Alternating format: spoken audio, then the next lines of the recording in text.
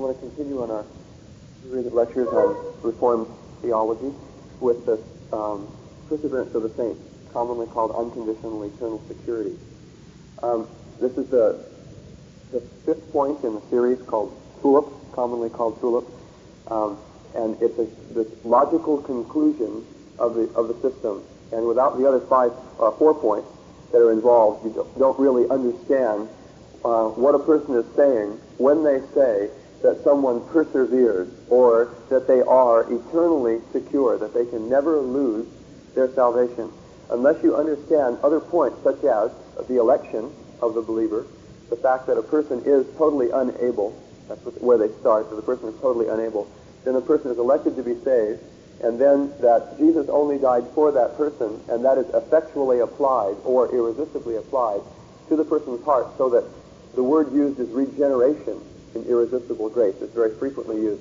So the person is regenerated, they're given new life, they're made a new person irresistibly by the Holy Spirit. That is, the substance of their heart, soul, whatever you want to call that, is changed so that they do respond with repentance and belief. If you don't understand those points, it's very difficult to understand the concept of eternal security as it is put forward. And in many times, this doctrine has been separated from the main body of Calvinism and accepted by many Arminians. And it's a very difficult thing to avoid if you accept another idea, which we'll look at, which is the absolute foreknowledge of God. Okay? In the system of Calvinism, like I said, this is just a conclusion of the rest of the system. If you accept the rest of the system, you must accept this. And the Calvinist rightly objects to the Arminian, saying that he accepts this part of the system but rejects the rest. Because he says this is the conclusion of a particular system, and if you reject the conclusion, you must also reject the system. And so when the Arminian says that man has free will, is able to fulfill the law of God, is able to repent, and that repentance and faith are conditions for salvation and not just results of regeneration, of a metaphysical change taking place in the person by the Holy Spirit, when the Calvinist objects to that, he rightly does so. And we'll read some of that this morning. Calvinists objecting to the Arminian accepting the idea of predestination, or rejecting the idea of predestination, but accepting the idea of the perseverance of the saints, or eternal security, as being completely inconsistent. And then also their objection to accepting foreknowledge and rejecting perseverance of the saints, or predestination. They also object to that as well. And we'll read some of that. Okay? Now, when people try to hold on to eternal security and reject the rest of the system, they are inconsistent. I'd like to read you a to read you a portion, paragraph, or something like that, out of the Reformed Doctrine of Predestination by Bettner, page 182, in the section on the perseverance of the saints, chapter 14. He says, "This doctrine does not stand alone, but is a necessary part of the Calvinistic system of theology. The doctrines of election and efficacious grace, that is, unconditional election and irresistible grace," I'm just explaining there, "logically imply the certain salvation of those who receive these blessings. If God has chosen men absolutely and unconditionally to eternal life, and if His Spirit effectively applies to them the benefits of redemption, the inescapable conclusion is that these persons shall be saved." In other words, they cannot be lost, because if you accept the idea of unconditional election and efficacious grace, the logical conclusion is the perseverance of the saints. That's what he's saying. It's just a logical conclusion of that. Now, what this is conclusion of the nature of regeneration, or irresistible grace. As we saw when we looked at irresistible grace, the doctrine of irresistible grace, that what they believe is that the person's heart is actually changed, and that is a metaphysical change that is taking place. Something in the person metaphysically is taking place, and not morally, because the morals are a result of the change that takes place. In other words, I repent and I believe because I have been changed. And I am not changed because I repent and because I believe. And because the change takes place in that fashion, man has no control over that particular aspect, the change that takes place. It is happening in a metaphysical realm. Man has no control over that realm. I'd like to read you another quote concerning this. There are no conditions to this eternal security. In relating to the nature of regeneration, Bettner says this, page 184. The nature of the change which occurs in regeneration is a sufficient guarantee that the life imparted shall be permanent. Regeneration is a radical and supernatural change of the inner nature, through which the soul is made spiritually alive, and the new life which is implanted is immortal. And since it is a change in the inner nature, it is in a sphere in which man does not have control. No creature is at liberty to change the fundamental principles of its nature, for that is the prerogative of God as creator. Hence, nothing short of another supernatural act of God could reverse this change and cause the new life to be lost. The born-again Christian can no more lose his sonship to the Heavenly Father than an earthly son can lose his sonship to an earthly father. The idea that a Christian may fall away and perish arises from a wrong conception of the principle of spiritual life which is imparted to the soul in regeneration. Okay? Now, it's important for us to remember when considering this that taking it from the Arminian viewpoint, which, like I've told you before, I don't really hold with a lot of Arminius' views, but taking it, quote, from the Arminian viewpoint, as the Calvinists call it, we do not believe that a person that is a Christian is completely insecure. That's not the opposite view of eternal, unconditional security. You see? The opposite view is not total insecurity, it's conditional security. You see, it's still security, but it's conditional rather than unconditional. Some people get the idea that in Arminianism, and, of course, this is commonly pointed out by Calvinists, they believe that the Arminian walks around constantly insecure, constantly being afraid that he's going to lose his salvation and trembling at every moment, thinking that his salvation depends upon himself. And, of course, the Calvinist thinks this way because he feels that the Arminian believes that it's self-salvation, that you have to save yourself by your choice to believe and trust God, rather than it's a condition that we believe and trust God, and it's His act to respond and save us. So instead of looking at both sides of it, they think that we believe in a self-salvation. Okay? So it's not, like I said, it's not the opposite. It's not complete insecurity. You don't walk around trembling thinking you're going to lose your salvation. But it's conditional security rather than unconditional security. I am secure, but it's upon condition. And the security is a result of the fact that God is operating in my life, and what He has done has affected me. And I will never be the same. Even if I turn and go into rebellion, I will never be the same. And that's why Peter says in 2 Peter 2, verses 20 to 22, he says that it is worse for those that turn around, and it would have been better for them never to have known the way of righteousness than to turn around and depart. See? Because once you've been affected by the truth of the gospel, it's very difficult to turn around and go away. We've experienced that with kids that have left schools of evangelism and gone and turned away from God. That to do that, it was very difficult for them to do because of the truth that they knew. And they had to fight the Holy Spirit and the Word of God. So when they went into sin, they went in much more deeply than they'd been in before, into rebellion, because of the truth.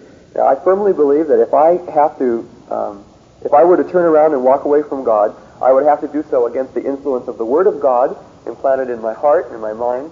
I'd have to do so against the struggles of the Holy Spirit working in my heart to convict me. Have to do so in the face of the love of God in what He has done for me, in the face of my knowledge of the cross and what Jesus has done. So it would be very difficult for me to fall away. The question is whether or not it is impossible. And that's what the Calvinist is saying. It is totally impossible because it does not depend upon me. Whereas the Bible very frequently talks about the apostasy or falling away from the faith. Okay? So the opposite of this is not, the alternative is not total insecurity, it's conditional security. Okay? Now, when people, now many times Arminians will take, the point we're considering right now, I just thought I'd go off under that so that people can get the wrong idea. The point that we're trying to take is that when people hold perseverance of the saints and reject the rest of the system, that they're inconsistent. Now, many Arminians, on the basis of God's foreknowledge, will try to hold on to eternal security and say that God foreknew those that would be saved, and therefore they will persevere, or they will be eternally secure. Now, if you accept that, the Calvinist has a lot of problems with that. He doesn't bother him too much if you accept both the perseverance of the saints and the foreknowledge of God. But many times the Arminian will accept the foreknowledge of God and reject the perseverance of the saints. And that's a real problem for a lot of Calvinists, because they look at that and they go, that's inconsistent, which it is. Rationally, and in accordance with the two systems that are being dealt with, it's inconsistent to hold on to foreknowledge and reject the perseverance of the saints. Now, when you say that foreknowledge is true, but you reject the idea of the perseverance of the saints, and the Calvinist says that's inconsistent, this is an admission that foreknowledge implies determinism. You can think about that. You can just write it down and think about it. It is an admission that foreknowledge implies determinism. I'm going to read you another quote from our Calvinist author Bettner. The Reformed Doctrine of Predestination, page 42, says this: the Arminian objection against foreordination, here he's talking about predestination, the Arminian objection against foreordination bears with equal force against the foreknowledge of God. What God foreknows must, in the very nature of the case, be as fixed and certain as what is foreordained. And if one is inconsistent with the free agency of man, the other is also. Foreordination renders the events certain, while foreknowledge presupposes that they are certain. You get the difference? He's saying basically the Calvinist, the consistent Calvinist will say, God foreordains something, therefore he foreknows it. But when a person says that God foreknows it, but has not foreordained it, and has not planned it to be thus, or determined it to be so, when you try to hold that position, foreknowledge implies that the events are certain and are fixed, whereas predestination says that that's how they got that way. You see? And then you have the problem, when you try to face foreknowledge without predestination, of saying, how did the events get fixed that way apart from God? Okay. Then you have a being greater than God, or fate is greater than God, or history is greater than God, or something like that, because the events got fixed somehow without God's doing it. The events of history. Because if an event, okay, take the next point, only fixed events can be perfectly or absolutely foreknown. A future contingency, the word's used for a possibility, something that doesn't necessarily have to happen. A future contingency cannot be perfectly known because it's only a possibility. Only future certainties can be known. Only if something is actually going to happen can it be completely foreknown. Whereas the doctrine that many, especially many Arminians hold, rejecting the perseverance of the saints, is that God absolutely knows everything that's going to happen to you, and yet those events are not fixed. And that's a synthesis of two positions. Okay? Now, so I'll read you another quote here, rather interesting. This is page 43 in the Reformed Doctrine of Predestination. When the Arminian is confronted with the argument from the foreknowledge of God, he has to admit the certainty or fixity of future events. Yet when dealing with the problem of free agency, he wishes to maintain that the acts of free agents are uncertain and ultimately dependent upon the choice of the person, which is plainly an inconsistent position. See what he's saying? He's pinning the Arminian down and saying, if you believe in the total foreknowledge of God and the absolute foreknowledge of God, since only fixed events can be completely foreknown, you are also affirming complete foreordination or predestination. And therefore, both ways you are resisting the idea of free agency.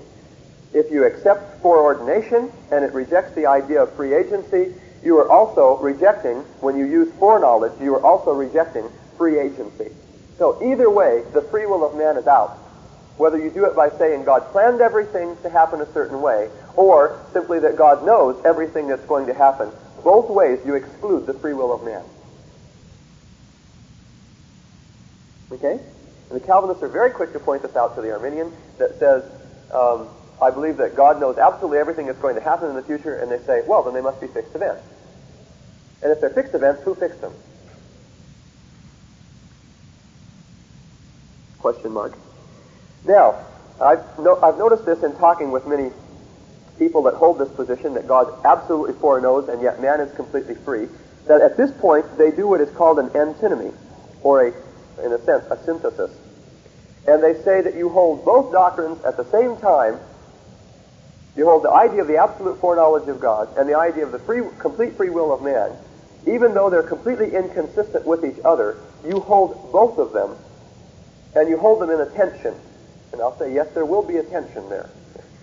There will definitely be a tension somewhere if you try to do that. But to appeal to a principle such as antinomy, that is, that two things which appear to be completely inconsistent are both held at the same time, to appeal to antinomy is to appeal to a principle that in itself needs to be verified. The principle of antinomy in itself needs to be scripturally verified before it can be accepted as a principle of interpretation. Okay? But what and we'll discuss this more in the next lecture, which is going to be a wrap-up lecture. The idea of antinomy in itself has to be founded upon the Scripture with good hermeneutical principles. You cannot start out with antinomy as a hermeneutical principle and think that you're going to come out with good hermeneutics or good exegesis. Hermeneutics is principles of interpretation. So the rules that you apply in interpreting are commonly called hermeneutics, coming from the Greek word for interpret. Okay? Now, I'll give you the common way in which most people synthesize these two in the common language that they use. Well, God knows what I'm going to do, but I'm still free to choose to do that. And He simply knows what I'm going to do, but I'm the one who fixes it by my choice. Now, the question is, before you choose to do what you're going to do tomorrow, God knows what you are going to do today. Therefore, it is a fixed event, because otherwise He could not know it if it were only a possibility. Therefore, since it is a fixed event now, it is something that will take place, not something that might take place. And any kind of mangling your words around to say that future certainties are also future contingencies is only messing around with words. And it denies the first principle of hermeneutics, which is, what do the words mean? Okay? And to say that something is a certainty and a contingency at the same time is always to make a meaningless word series. To say that something is certain and yet not at the same time. Because the contingency means it might not happen. It may or may not. Certainty means it absolutely will happen. And to say that future contingencies are also certainties is only to make a synthesis that's meaningless. And so to appeal to a synthesis at that point, or to an antinomy, is only to appeal to a principle that in itself needs to be verified. Okay? And we'll talk in the next lecture about that, whether or not antinomy can be used, or whether it's even there in the Scripture. Okay, I'd like to say a few things about what effect this doctrine has on the nature of law, sin, and sanction.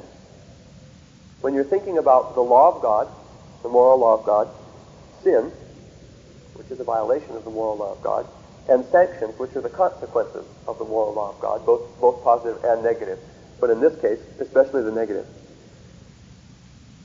What is the effect that it has? Well, the problem is this. The law, as we have seen, becomes a statement and not a propositional statement. It becomes a strict statement, this is what you are to do, but it is not propositional. It does not imply that man may or may not keep the law, because man is responsible to keep it even though he is completely unable to do so. So therefore, when God makes his statements, you shall not steal, even though when a man steals, he was completely unable to keep from doing so, which we've already covered that in one lecture. Even though he's unable to keep from sinning, and God commands you not to sin, the statement is still there, therefore the man is still responsible. He's responsible without ability.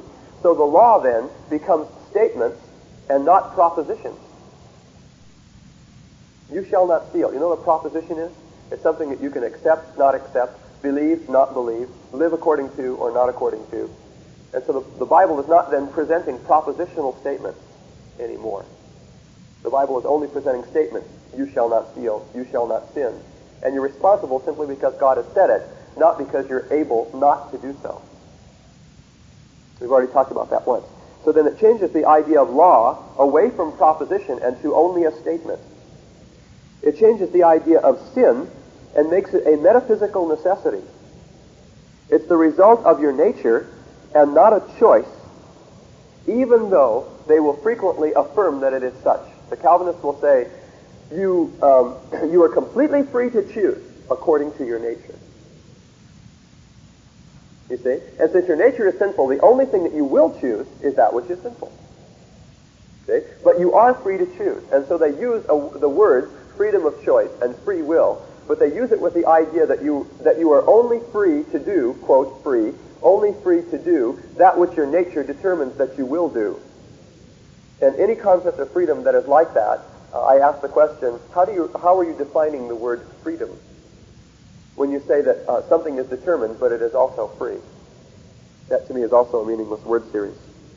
Okay? But they will say that you are completely free to choose to do what you do, and therefore you are completely responsible, and yet God has foreordained every choice that you are going to make.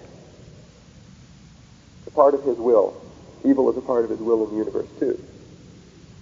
His secret will, which I've always had questions as to how did they find out God's secret will if they didn't find it out from the Bible. Okay? Now, the sanctions of the law, when we consider the perseverance of the saints, if we say that sin was what condemned us in the past, and because of sin we were justly separated from God, then after you become a Christian, if you can never fall away again, then the connection between sin and sanctions, or its consequences, must be broken. And you must say either that there are no consequences, or that the character of those consequences is dramatically changed for the Christian. You must say that. I'd like to read you a quote concerning that. Again, from the Reformed Doctrine of Predestination by Bettner. Yeah. Did I say why he must say that?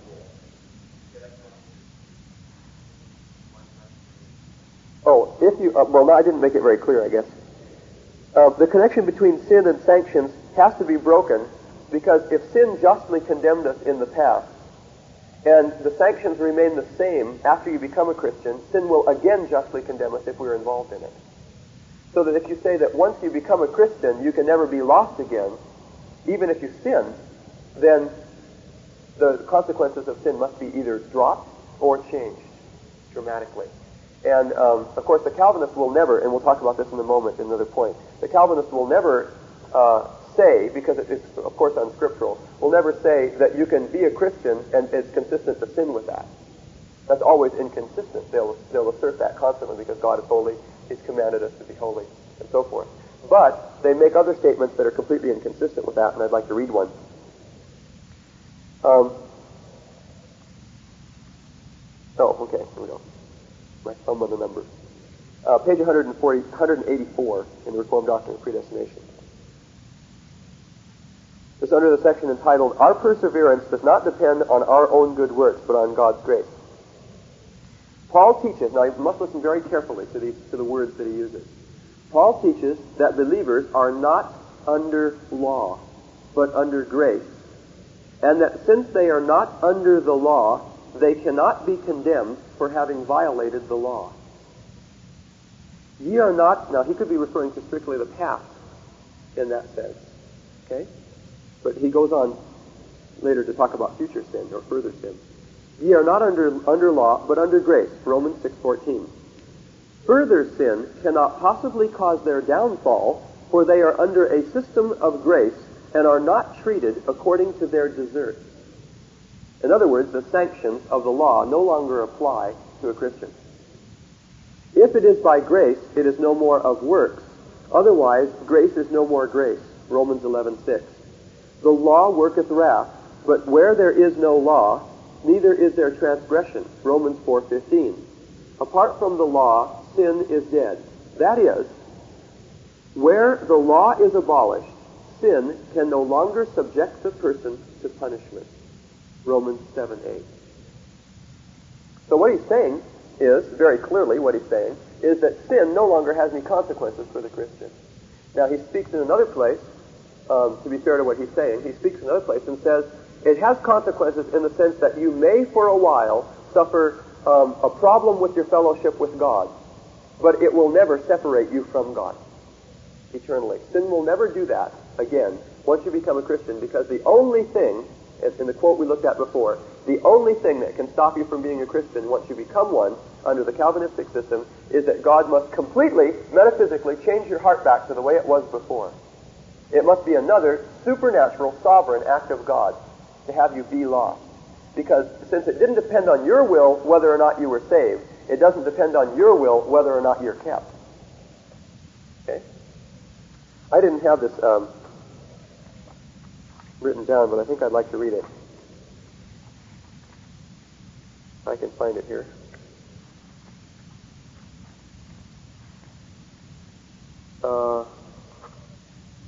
Yes, this is by Robert L. Dabney, and it's quoted in the book, The Reformed Doctrine of Predestination, on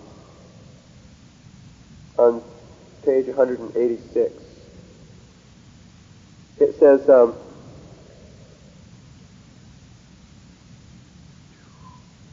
talking about God's grace. It's an amazing quote. It's hard to know where to start. God was not induced to bestow his renewing grace in the first instance by anything which he saw meritorious or attractive in the repenting sinner, and therefore the subsequent absence of everything good in him would be no new motive for God for withdrawing his grace. Do you understand what he's saying? He's not talking about at the point of conversion. He's talking about before eternity. I'll read it again. God was not induced to bestow his renewing grace in the first instance, that is before eternity, by anything which he saw meritorious or attractive in the repenting sinner, and therefore the subsequent absence of everything good, that means once you become a Christian, even if you're completely rotten after that, in him would be no new motive for God withdrawing his grace. In other words, sin is not a motive for God to withdraw his grace. It doesn't depend upon what you do, because it didn't depend upon what you did for him to give you his grace. And when he first bestowed that grace, he knew that the sinner on whom he bestowed it was totally depraved and holy and only hateful in himself to the divine holiness. And therefore, no new instance of ingratitude or unfaithfulness of which the sinner may become guilty after his conversion can be any provocation to God to change his mind and wholly withdraw his sustaining grace. God knew all this ingratitude before. He will chastise it by temporarily withdrawing his Holy Spirit or his providential mercies. But if he had not intended from the first to bear with it and to forgive it in Christ, he would not have called the sinner by his grace at first, which is quite an amazing thing, considering some of the other things that they state concerning God's foreknowledge. In a word, the causes for which God determined to bestow his electing love on the sinner are wholly in God. That's W-H-O-L-L-Y, in God, and not at all in the believer. And hence, nothing in the believer's heart or conduct can finally change that purpose of love. Okay? So that basically nothing that we do after we become a Christian can change the fact that we are a Christian. Can't change that in any way. Now, the Calvinists will still say that there is no excuse for sin because it's inconsistent for the Christian. It's inconsistent to belong to a holy God and then live in a way that's not holy. He will say that that is inconsistent, and yet, if he says that the connection between sin and its sanctions is broken, then no matter how you look at it, either subconsciously or consciously, you're going to be affected to have a low view of sin. Okay? Because the sanctions are broken. The consequences are not there anymore. Now, we'd like to take a look at Scriptures. Scriptures that are used to prove the perseverance of the saints. And I'm going to ask some questions. I'm not going to try to completely refute all of these, but I'm going to just ask some questions, and this is by no means complete. They use many, many, many verses of Scripture to substantiate this. Well, we'll start in the book of John, chapter 5. And we'll look at the verses, and I'm going to ask some questions, and I'll inform you of a few things as we go along, some from the Greek, some from just reasoning, and some from other scriptures that bear on the subject. Okay? In John chapter 5 and verse 24, Jesus says, "Truly, truly, I say to you, he who hears my word and believes him who sent me has eternal life, and does not come into judgment, but has passed out of death into life." And they use this verse to say that once you have believed, that you have passed out of death into life. And so that since that is a completed past action, that you have passed out of death and into life, that therefore you are now in life, and you can't pass back into that again. And, of course, the appeal is to another part of their doctrine, which is irresistible grace. Since it happened apart from your will, then it cannot be reversed by your will. But it's interesting, in these verses, and you will note as we go through, if you listen carefully, it is very interesting that they very frequently ignore conditions that are actually in the verse itself. They ignore the conditions that are actually in the verse itself. It says, "Truly, truly, I say to you, he who hears my word and believes him who sent me." And that's in the present tense. You see? It doesn't say believed. It says believes him who sent me. Now, we have another verse to contend with later in John chapter 6, which does have it in the past tense, and we'll see what that says. So then, actual conditions that are in the verse can be completely overlooked. John chapter 6, this is one that's used very frequently. Lots of verses that they use from this. As a matter of fact, we'll have to go through about half of the chapter. Starting with verse 37, which is used. All that the Father gives me," and they say that that is an irresistible, irrevocable choice of election that the Father has made. Whereas in verse 45, if you compare that, it says, "Everyone who has heard and learned from the Father comes to me." So it's conditional. But they say in verse 37, "All that the Father gives me shall come to me," is something that the Father has chosen to do and gives to the Son, and it's not conditional. "All that the Father gives me shall come to me, and the one who comes to me I will certainly not cast out." Now, they do not take this in the sense of, when they're trying to prove perseverance, do not take this in the sense of refuse, which is the way that most people take this verse. The one who comes to me, I will not refuse. In other words, I will accept the one who comes. Whereas they take it to mean, the one who comes to me, I will not cast out, meaning that once he comes to me, he will always be secure. He will never be refused after that. See? So that's the way it's taken, and I'd like to point out that the words, "the one who comes," is a present participle in the Greek, which means the one coming to me, I will certainly not cast out. And it is present tense, and it's a modifier. And it means that the one who is coming right now, as opposed to the one who is not coming, is the one whom he will not cast out. So it's a present modifier, a present participle, if you know something about participles. Okay?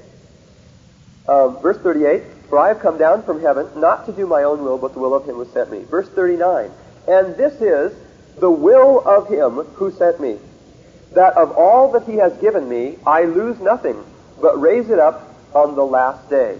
Verse 40, "For this is the will of my Father." I'm emphasizing those specifically. "The will of my Father, that everyone who beholds the Son and believes in him may have eternal life, and I myself will raise him up on the last day." Now, one thing we must remember, and one question that we must ask, is what does it mean, the will of him who sent me, the will of my Father? Now, the Calvinist asserts that the will of God is irrevocably done. It is never contradicted. We've already seen in another lecture scriptures on the fact that God's will is resisted. Why would Jesus have us pray, "Your will be done in earth as it is in heaven," if his will is always being done? This is the will of God, your sanctification, that you should abstain from fornication. And yet Paul had to write to the Thessalonians, "Stop fornicating." You see, so obviously in the Thessalonians, the will of God was not being done. You see, he said, this is the will of God. So the will of God might not be done, and it says, "This is the will of him who sent me, that of all that he has given me, I lose nothing, but raise it up on the last day. Now they would say, since his will is always done, they will be raised up on the last day. It's irrevocable. Once a person's a Christian, they're going to be raised up to the resurrection of the righteous on the last day. And we would have to say, but if the will of God can be resisted, then that may be the will of the Father, and it yet may not be accomplished if there are other conditions that are involved. Then in the next verse it says, for this is the will of my Father, that everyone who beholds, or the one beholding, it's also a present participle, the one beholding the Son, and the one believing in him, that's also a present participle, may have eternal life, and I myself will raise him up on the last day. So then there are conditions that are involved to the will of the Father being done in our being raised up on the last day. And that is, if we're beholding the Son, and if we are believing in him, then we will be raised up on the last day. Okay? Now, let's go down to verse...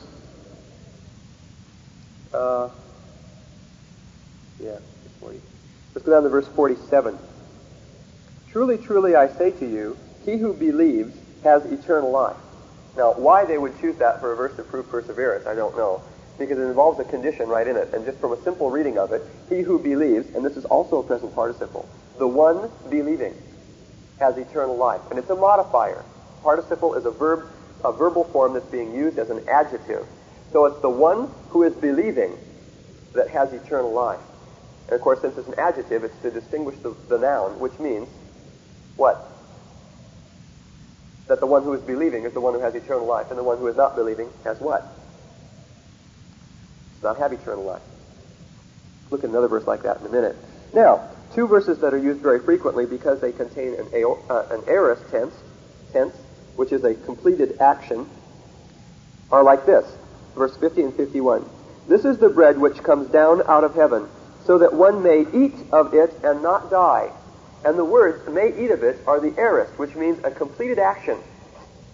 Not a continual action, but a completed one. Okay? So they use this and say, if you've eaten at all, you will never die. Okay? And it seems to make sense from the verb tense. I am the living bread, this is verse 51, I am the living bread that came down out of heaven. If anyone eats, and this is also the aorist, of this bread, he shall live forever. And the bread also which I shall give, for the life of the world is my flesh. Now it's interesting that Jesus has related both of those to his coming down out of heaven. And he relates it as a purpose. He relates it as a purpose. And so his coming down out of heaven is looking forward to the fact of a person's eating. And when you look forward to the fact of a person's eating, you can consider it a complete action in itself, rather than talking present tense about a continual action. Now, it's interesting that there are two aorist tenses there, and that there are 5 in verses 54 through 58 that say that eating and drinking must be continually done if you are to have eternal life. And so in the context with the verbs that are used, I would have to say, according to the usage of the aorist tense there, I must find out what does that mean, because he also says that it must be a constant eating to be able to be saved. Verse 54, the one eating my flesh and the one drinking my blood has eternal life, and I will raise him up on the last day. For my flesh is true food, and my blood is true drink. The one eating my flesh and the one drinking my blood abides in me, and I in him. Verse 58. This is the bread which came down out of heaven, not as the fathers ate and died. He who is eating this bread, or the one eating this bread, shall live forever. And he who is eating, he who is drinking, or the one eating and the one drinking are all present participles in the Greek. It's the one who is eating that has eternal life. Okay? So I'll leave the rest of the study of that chapter up to you. Chapter 10. Verses 28 through 30. Can we keep the questions till last, please? Chapter 10, verses 28 through 30. If you have questions, please write them down so you don't forget them. Okay? And I give eternal life to them. It's the other way around in the Greek. And I give to them eternal life. And they shall never perish, and no one shall snatch them out of my hands. My Father, who has given them to me, is greater than all, and no one is able to snatch them out of the Father's hand. I and the Father are one. And they use this to say that once you become a Christian, you are in the Father's hand, and you can never be out of his hand again, because Jesus said no one can snatch them out of the Father's hand. So it's also interesting to note that he's talking about no one can snatch them. That's one point. No one can snatch them. It doesn't talk about they themselves. It's talking about someone outside of the hand cannot take them out of the hand. But that's a weak argument. My question about this verse is, verse 27. My sheep hear my voice, and I know them, and they follow me. And as we've seen in another lecture, the question is whether or not it's conditional as you're becoming a sheep. And the Calvinists, with their interpretation of the word sheep, meaning the elect, those that God has already chosen, say that you do not become a sheep, you simply are a sheep. You're born one way or the other, a sheep or a goat. You see? You are one or the other all the way through your life, because you either are elect or you are not. The question is, what is a sheep? What is a shepherd? See? What does it mean to follow? And Jesus said, of course you can look at the conditions all the way through the 10th chapter. The person who follows me, I would say, from that chapter is a sheep. Okay, we have to hurry on. Romans chapter 8, verses 35 through 39.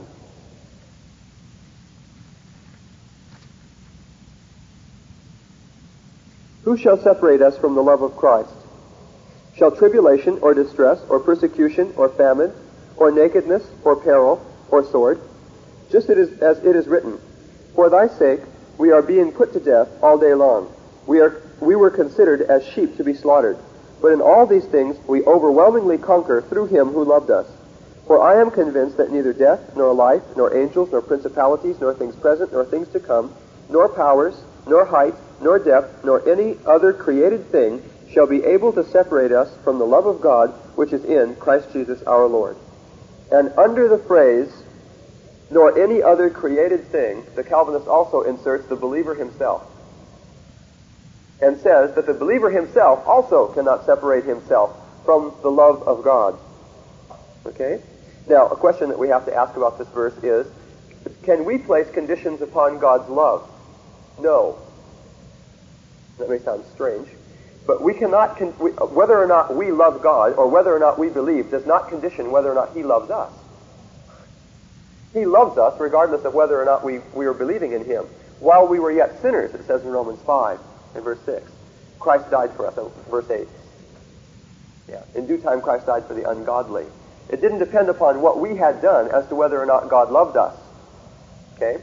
So that's one question I have to ask about the verse. Another one is, verse 35, who shall separate us from the love of Christ? Then it goes on to list these things: tribulation, distress, persecution, famine, nakedness, peril, or sword. It does not list sin. Because we read in other places in the gospel that sin will separate us from God. The wages of sin is death. Very simple statement. Okay? It does not list sin in that list. But in all these things we overwhelmingly conquer through him who loved us. It does not promise conquering in our own strength or our own power. It promises conquering through him. So there's a condition that's involved. Okay? And then when it says, nor any other created thing shall be able to separate us from the love of God, which is in Christ Jesus our Lord, you can also take the phrase, in Christ Jesus our Lord, that if we are not in him, therefore if any man be in Christ, he is a new creature. But if a person is not in Christ, he's not. That's conditional, you see. And so as long as we are in Christ Jesus our Lord, we cannot be separated from the love of God. But that's conditional upon our will. Romans chapter 6 and verse 14 is used sometimes. For sin shall not be master over you, for you are not under law, but under grace. And of course the idea here is, as we've looked at before, that the law has been changed for the Christian. It is no longer propositional. The consequences or the sanctions no longer apply to the Christian. And so therefore, sin cannot separate the person from God any longer. I was going to give an example, but I don't think I will. It's a bit extreme. Romans chapter 11, verse 29, says, For the gifts and the calling of God are irrevocable. The gifts and the calling of God are irrevocable. And I would have to say with the Calvinists at that point, yes, I believe that verse completely. The fact that God calls a person, they interpret to mean once you are called, they use the word for elect, which is also translated the same way, that when you're elected, that's something that cannot be resisted by you. Whereas we saw in the idea of unconditional election, when we discussed that election means to be chosen to an office, but it's something that you can opt out of.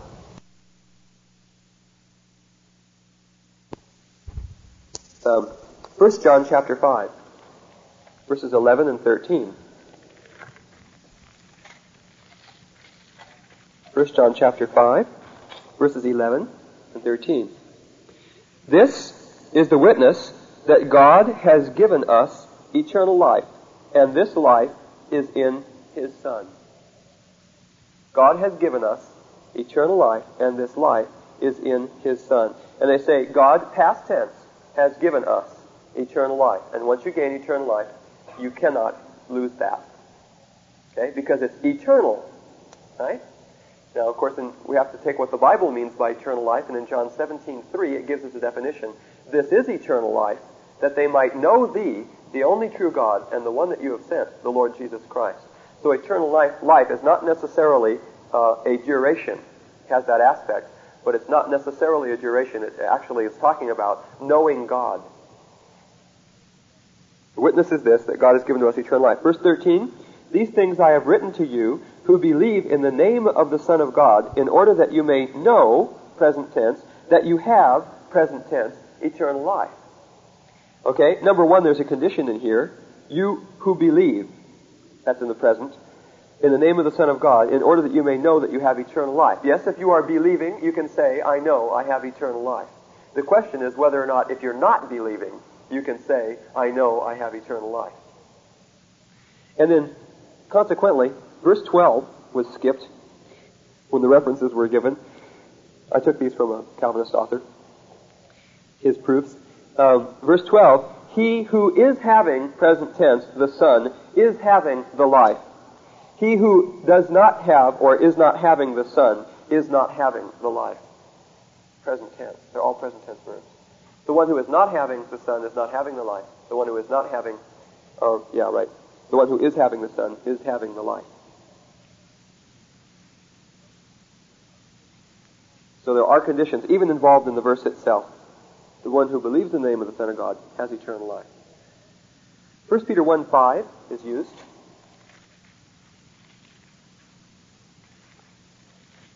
The reason I'm giving a lot of scriptures and showing how they're used is because many times the Calvinist will not appeal to his whole backlog of doctrine, but will simply say, oh, but it's just scriptural. Wham, wham, wham, wham, wham. And they throw out a whole bunch of verses.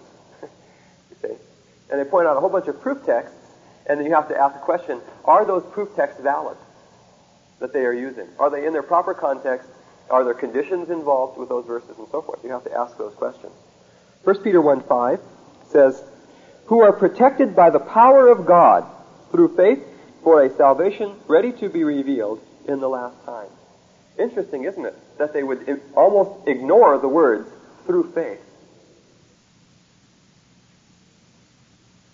They ignore the words, for by grace are you saved through faith, in Ephesians 2:8 and 9. Actually, they give them a different meaning. Okay? They say that faith is the gift of God. It is not something that you choose to do. Because you cannot choose to do that. You're unable. Now, 1 Corinthians 10:13 is used, which is about temptation, very familiar verse. 1 Corinthians 10:13 says, no temptation has overtaken you, but such as is common to man. And God is faithful, who will not allow you to be tempted beyond what you are able. Now, many people stop with the verse, but he goes on to say something else. But with the temptation will provide the way of escape also, that you may be able to endure it. It does not say that the temptation will not come to you. It says that the way God helps it not to be too great is by providing a way of escape. Because it doesn't say God will not give you the temptation, period. It doesn't stop there. It says he will not allow you to be tempted above that you are able, but will with the temptation also make a way of escape that you may be able to bear it. So that the idea is not that God sorts out every temptation that comes along and then only allows you to obtain or have a temptation that's easy enough for you to handle, but that some temptations God cannot justly stop, but He can justly provide a way of escape and say, there's the door.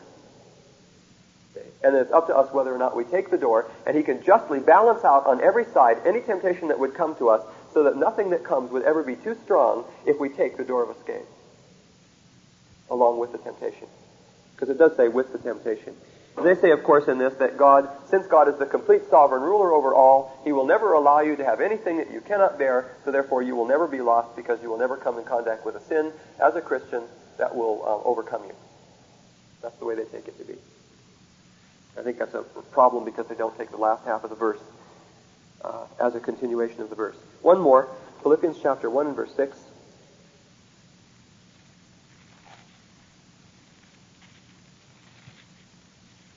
Going. Philippians chapter 1 and verse 6, "For I am confident of this very thing, that He who began a good work in you will perfect it until the day of Christ Jesus." Sounds like a very strong statement that what God has started, He will absolutely confirm right until the very end. But the question that we have to ask is, the beginning and the perfecting, are those conditional? It's only talking about the aspect of God's involvement in our salvation. God began a good work in us at one time in our lives as Christians. Our question is, was that conditional? Was His beginning a good work in us conditional upon our accepting that good work being started in us?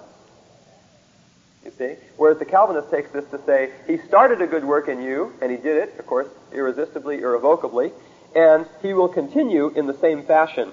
And we would ask, are both of those things unconditional or conditional? We can depend upon the fact that if we're trusting in the Lord, if we're eating and drinking, if we're believing, as the other conditions were, that God will continue the work in us. We can depend upon that.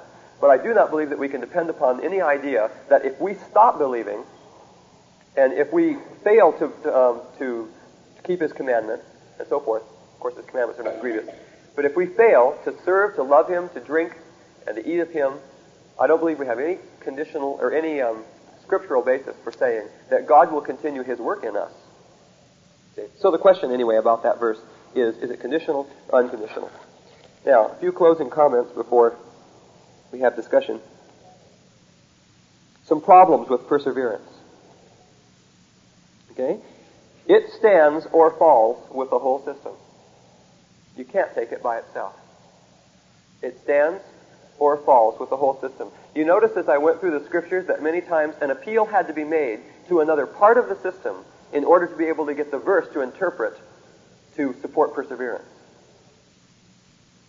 They'd have to make an appeal to inability or an appeal to election or an appeal to irresistible grace, or appeal to the complete sovereignty of God, an appeal to complete predestination, something like that, to be able to get the verse to interpret the way they wanted it. Okay? Another thing is it's a result of a confusion of metaphysics and morals. Metaphysics being your being, having to do with being, and morals having to do with choice. It's a confusion of these two. And they are saying that the same rules apply to all spheres of creation. They say that laws of cause and effect apply to the physical realm, and laws of cause and effect also apply in the moral realm. So that therefore God changes your heart, and as a law of necessity, you start choosing to do the right things. Now, they use metaphysical metaphors as more than just metaphors. And I'll give you an example. We read a quote that said, "It is just as impossible for you as a spiritual son of the spiritual father to become not a son, as it is for you as an earthly son of an earthly father to not be a son."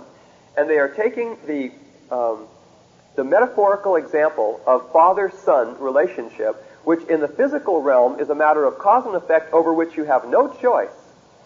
And they take that and use it as a direct example of, an illustration of, rather than a metaphor, the spiritual relationship. And they exclude the idea of the morality of man in the fact that when you become a son of the Father, is it on the basis of your choice to become a son? See? And so they take that and they say that the two are exactly the same. You don't choose to become a son of your earthly father, so you cannot choose to undo it. You don't choose to become a son of the heavenly Father, so therefore you cannot choose to undo it.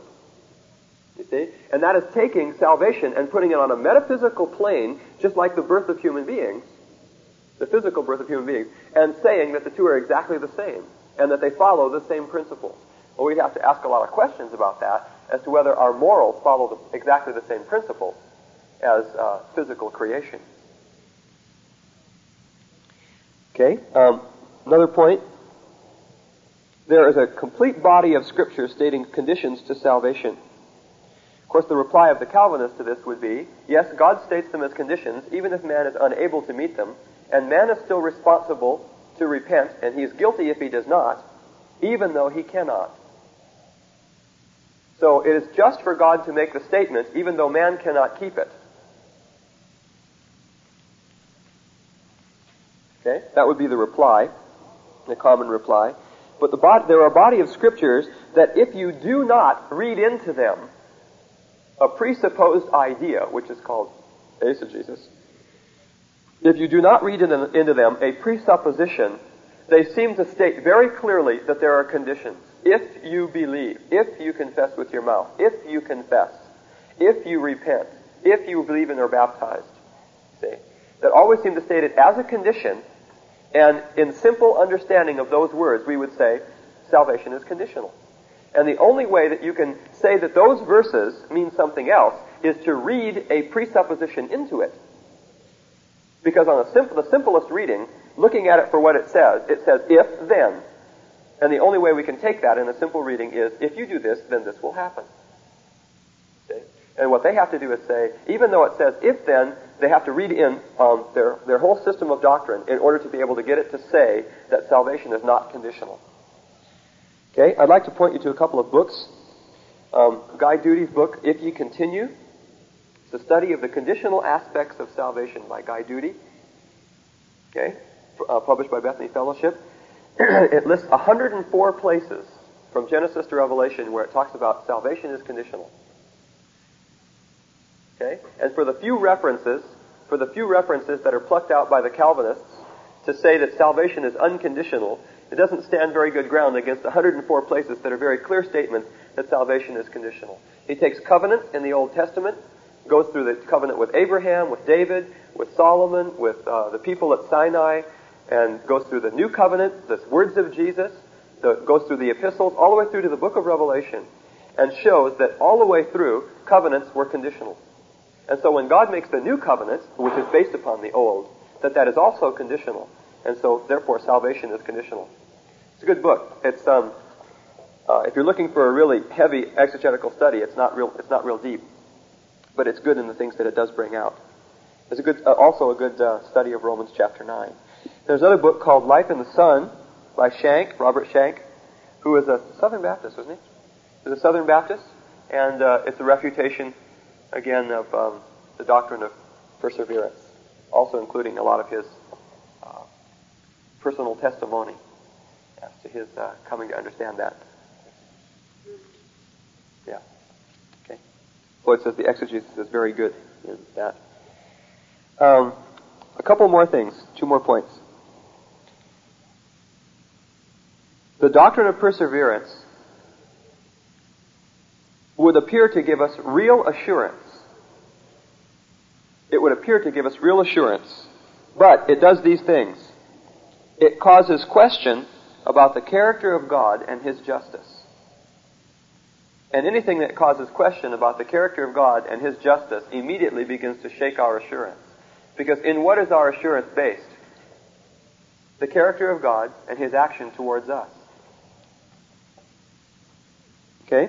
And then it encourages, either consciously or subconsciously, a light attitude towards sin. It encourages, either consciously or subconsciously, a light attitude towards sin. And as a final quote, I'd like to read to you from Redemption Accomplished and Applied by John Murray, who's a Calvinist. He says this, and I'd have to agree with him. Experience this is from page 151 in his book, Redemption Accomplished and Applied. Chapter 8, Perseverance.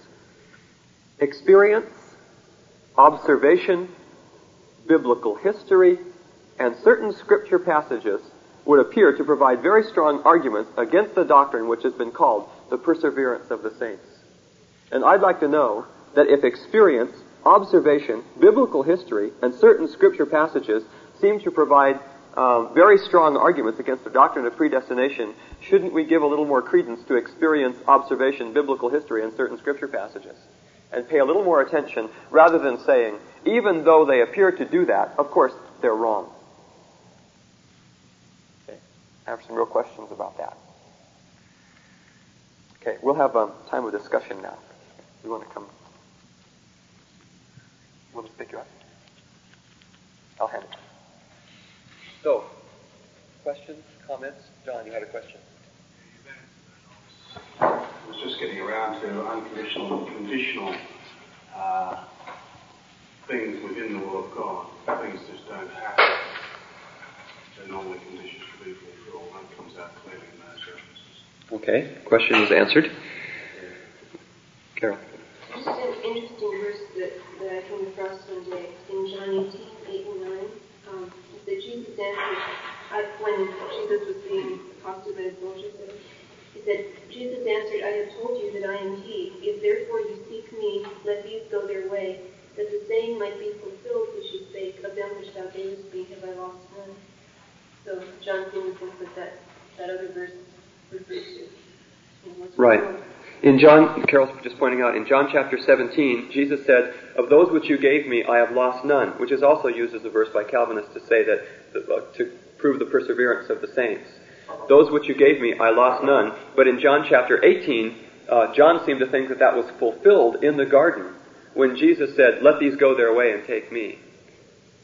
That saying might be fulfilled. So it's not talking about the salvation of the believer, but it was talking about, he thought it was fulfilled in what happened in the garden with the disciples being let go as Jesus was arrested. It's a rather interesting thing to see the correlation. In my going over 1 John, I ran across a verse that kind of raised some questions, not serious questions about, I believe in conditional security, but it has some interesting ideas in 1 John chapter 2, verse 19. They went out from us, but they were not of us. For if they had been of us, they would have continued with us. But they went out, that it might be plain that they were not of us. Seems to be a strong verse on perseverance. That if they are of us, if they were of us, they would have continued. I was wondering if you would have studied that verse or run across it in anybody's comment or exposition or had any thoughts. The question is about 1 John in the statement that if they were of us, they would have continued with us, but they were not of us, so that they didn't continue. I'd ask the same question about that verse that I've asked about the other verses, is what constitutes being of us? Is being of us conditional or unconditional? Because it gives the statement, if they were of us, they would have continued, whereas it could be used as a strong verse with a presupposition. It could be used as a strong verse to say that they were not elect. You see? It also could be a true description of people who were not of us. Never truly saved. Who were never truly saved. I believe that's a possible principle to apply to our situation at times, even today. I'd hate to say a blanket, take that as a blanket kind of thing, that everybody who goes out from the true faith and stays out, therefore never was of the faith. But it could be a true description of people there. Not necessarily a universal principle. That's what some people believe, who believe in the perseverance of the saints. When I was in Nottingham, I was talking to one guy, and he said, well, anybody who falls away, and it's evident that he falls away, was probably never truly converted in the first place. Mm-hmm. That statement, though, that a person who falls away was never truly converted in the first place, can only be substantiated upon the presupposition of election. It can't be substantiated upon scriptural evidence. Because there are many places that talks about some shall depart from the faith, giving heed to seducing spirits. And if you depart from the faith, the logical inference is that you had the faith at one time. And the word apostatize means to fall away from the faith.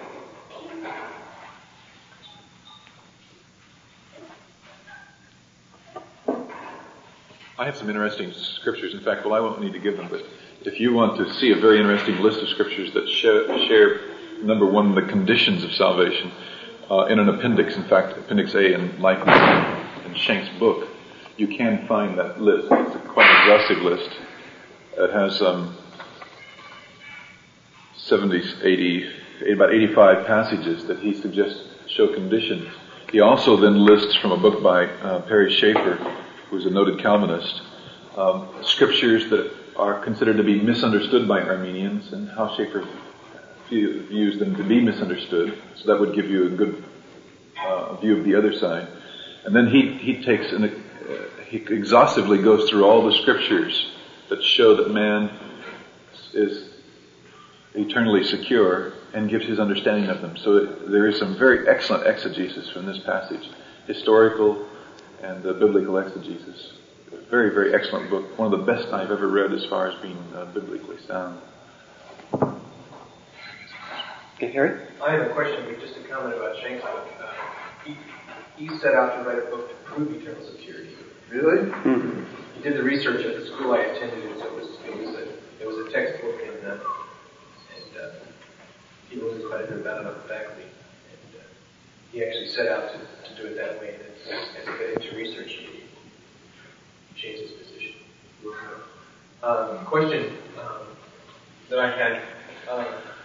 Question that I had is, what is your position on when is salvation lost?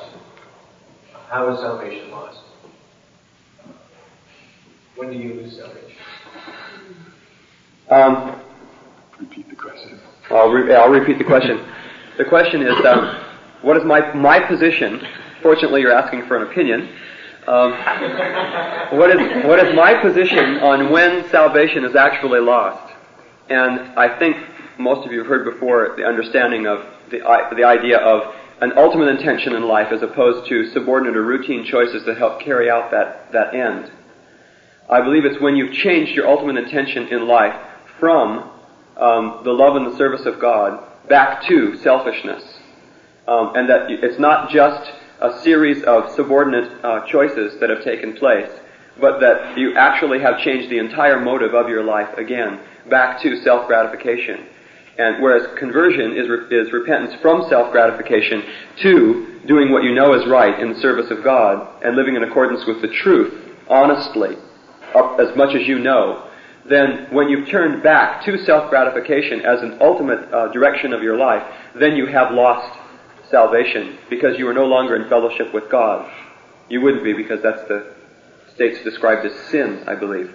Jesus spoke of people having evil hearts or good hearts in Luke chapter 6, and said that out of the evil heart, the evil man brings forth his treasure, and out of the good heart, the good man brings forth a good treasure.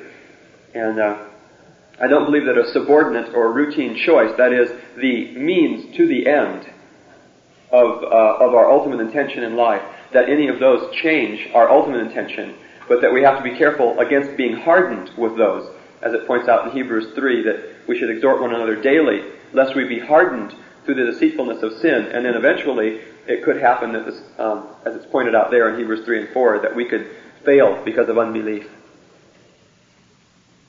You may have answered this in some of your earlier lectures, but in what sense then is a Christian separated from God when he sins? The question is, in what sense is a Christian separated from God when he sins? I believe as long as it's on a subordinate or a routine level, and it doesn't have to do with our ultimate intention in life, in other words, the main direction of our life, of which Jesus said there were two, good heart, evil heart, good tree, bad tree, with me, against me, gathering, scattering, that kind of thing. That as long as the main intention is to love and to serve God, that sin will strain our relationship with God. And I'm not really sure what kind of, that may be the total consequence, but there may be other consequences which are not explicitly spelled out that may have to be taken care of later. My view of hell sort of colors that a lot, Because I don't view hell, number one, the Bible says man is tormented, not tortured. And so I don't see it as coming from the outside, but from the inside when a man is in hell. That something's coming from inside of himself, from the light that he's rejected. And he's bothered by himself, by what he's done in his past, not by the outside external circumstances. In other words, I don't believe in literal flames, because if it's literal flames, it's literal trees that are in hell, and not people. I don't think you can take part of a symbol and take the other one, but literally. And so in hell, the person's condemnation is greater because of their rejection of light. And so they torment themselves more in that fashion. And so the effect of sin may be completely that it's torment in ourselves, and that, of course, there are external ramifications of that. If you murder somebody, it's not just internal. There's an external effect of that. But then that you can see that my view of hell in that aspect would color that it may be that that will be all that will happen to the Christian, and yet there may be some that will happen later, some ramifications that might happen. The reason why I ask is that when you say that the Bible says that man is separated from God by sin, mm-hmm. and you're using that in a very absolute, definite way. There is still a very heavy question: is, am I separated from God when I know I have sinned and I have yet to repent of that? To the point, well, to what point am I separated? And you said you're expressing an opinion, but there must be some more satisfactory biblical answer to what sense that separation is. I can give you an illustration from everyday life in relationships with other moral beings that may illustrate what's happening with God, and that is the idea that when I sin against Carol, am I immediately not married anymore if I get angry at her once? The idea of relationship has to be considered as to what is a relationship, and when two people commit themselves together in a relationship, does that mean that as soon as anything in that relationship is broken, that there is absolutely no longer any relationship? Well, we don't usually consider relationships in that light with other moral beings besides God, and so your view on relationship would color that. Now, there are both sides of the camp. Charles Finney, Harry Kahn, both accept the idea that when a person sins once, Winky Cratney does too, that when a person sins once, that they are separated from God, that they are lost. Now, I can't sustain that view. Gordon Olson says the relationship is strained, but not lost. And right now I'm not saying either way which one's right, wrong, indifferent. I just have my own opinion. Perhaps it's separation without divorce. Separation without divorce. Yeah, the whole relationship hasn't been completely annihilated, but there is a problem in the relationship. But there's another thing too, that remember I talked about, there's security as well, in that when two people commit themselves to each other, the commitment becomes a security to the relationship. That when you've committed yourself to someone else, if things begin to go wrong, the commitment begins to influence you towards getting that straightened out, rather than away from, which happens in relationships where there is no commitment in the world, such as a guy that goes from girl to girl to girl, has no commitment, and so therefore any little thing that comes up breaks the relationship completely. You see? Whereas when people are committed to each other, it's an influence towards working out the problem, rather than the breaking completely of the relationship. So there are differing opinions, and I'm still thinking about it myself. I have a thought, though, about the verses that are used by Finney. He says that a good tree cannot bring forth evil fruit. Therefore, if you have an ultimate intention in life which is righteous, and you bring forth any kind of evil fruit, you have therefore thus changed your ultimate intention in life for that particular time. And until you repent, your ultimate intention is changed as well. But I'd have to ask the question, does a tree bring forth fruit instantaneously? And when Jesus was talking about bringing forth fruit, was he talking about the overall direction of a person's life, or was he talking about an instantaneous act of bringing forth fruit? And along with that, it seems like Finney takes the opposite view on the person who, on the verse of Scripture, the person who is a Christian cannot sin. He says you cannot press that to the letter, because obviously a person who is a Christian can sin. So what does it mean? It means that the person who has an ultimate intention for God the general purpose and direction of his life is going to be not to sin. And the rare exception is going to be a sin, you see. But then I'd have to take that and apply that to the other scripture as well and say, when Jesus was talking about fruit, that he was saying the general direction of a person's life will be righteousness. The rare exception is going to be a bad apple on a tree.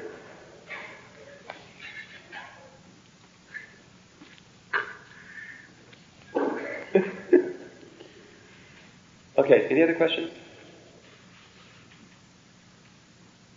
Okay, we'll close then. Did you mention the publisher of this book, Life in the South? No, I didn't. Publisher is Westcott, and it's published in Springfield, Missouri. Westcott Publishers, Westcott, by Robert Shank.